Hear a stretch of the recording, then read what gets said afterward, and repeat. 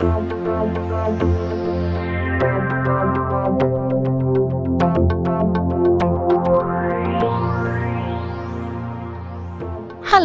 this is Linda Rockwell Jenner, back again with another motivational moment.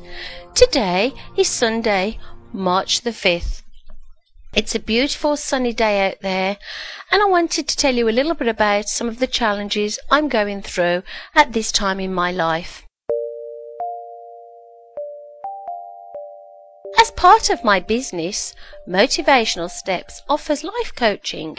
I truly believe one of the reasons I am referred to people who need the services of a life coach is because of my life's experiences.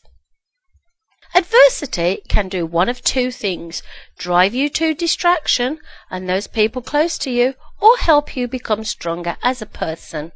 We have all heard the popular saying, "What doesn't kill you will make you stronger."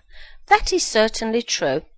We also find that facing up to our challenges sometimes leads us to exploring different options and leaving behind the tried and tested ways of times long gone.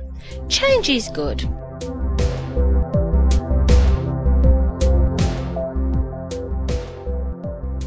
So today I thought I would make you all chuckle as I relate some of the challenges myself and my family have been dealing with since we decided to sell the present home we live in. Open houses, something I was not familiar with, as we do not have those in the UK. Strangers wandering around our home and poking around and touching our stuff. What if they steal something? Was my first question. I do not mean to be rude, but I have never been through this before. Friends have told me, hide expensive perfume. Women love to sample perfume. In fact, anything of value, hide. Okay, that makes sense, I think. We make sure the home is looking like a model home. I make sure that the 101 cushions that are a necessity today on a show home bed are all in place. I play around with the idea of ironing the already perfect duvet cover when I notice a little crinkle and firmly tell myself, it looks lovely, leave well alone. The two remaining children still living at home know by now that if they have not showered and eaten before a certain time, the shower is off limits and needs to be cleaned until you can see your face in it. The towels are purely for show and not to be used, and the soap is placed in a certain position and must not be touched. The normal soap is hidden in a drawer as it is all soggy looking and must be hidden. The toaster is in the broom cupboard and the coffee maker right beside it. I hide my many jewellery boxes in places I think are so clever I can never find them myself when I need to. My husband's razor and electric toothbrush are now flat and need to be charged up, but by the time he remembers, it's too late to fish them out of the cupboard. The 5 cats are well versed in how it works by now. The cat food dishes go into the garage along with water, and the covers they love to sleep on are removed from the sofa and chairs. They try and run and hide, but to no avail. They know they will be found and have to make do with the garage for a couple of hours until the showing of our home is over. I discover cat hair on the cream carpet and wonder if the cats really need so much fur. Maybe a new star might be in vogue these days for cats. No, just a thought. We place a large sign on the door from the hallway leading into the garage. Indoor cats. Do not open door.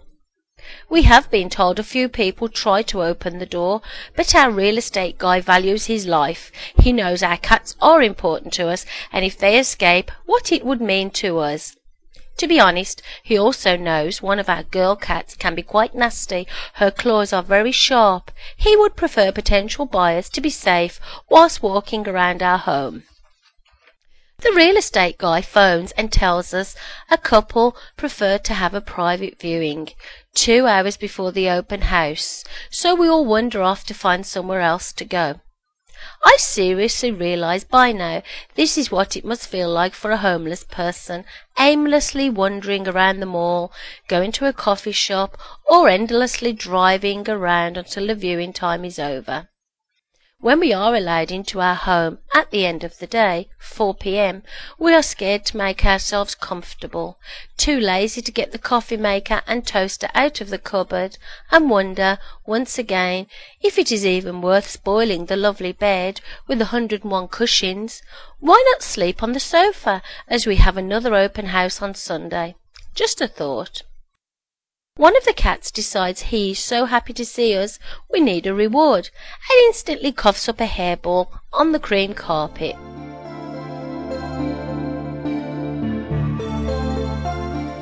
I did warn my husband selling a home could be stressful, but only having the experience of selling in the UK, I find Canada is quite different. Maybe I should have thought more about what it really entails. I have a home office, an untidy home office. I work better that way. I know where everything is. I tidy my office for a viewing, and it takes me weeks to find anything. I wonder if I should retire from work until the house is sold. I have so much to do. Maybe it is for the best. Obviously, I do not want to retire from work, so I carry on as best I can in my tidy office and pretend I know what a potential client is talking about when I fail to find the information they are asking for. Our tempers are frayed. We would love to have a cooked meal, if only we were in the house long enough to cook, and we all feel tired and resentful. Then we remember why we are going through this challenging time. We are having a beautiful new home built. It is all worth it in the end, and maybe, just maybe, we will look back on this time and laugh.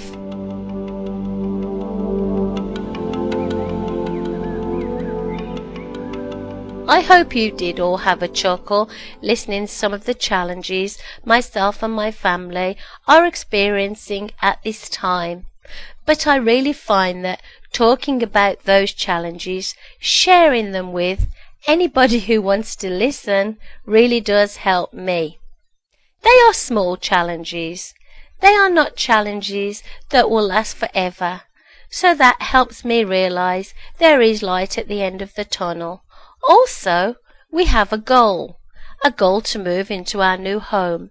And as I often say to my clients, to people who listen to my keynote presentations, set yourself a goal. Make sure that you have something to work towards.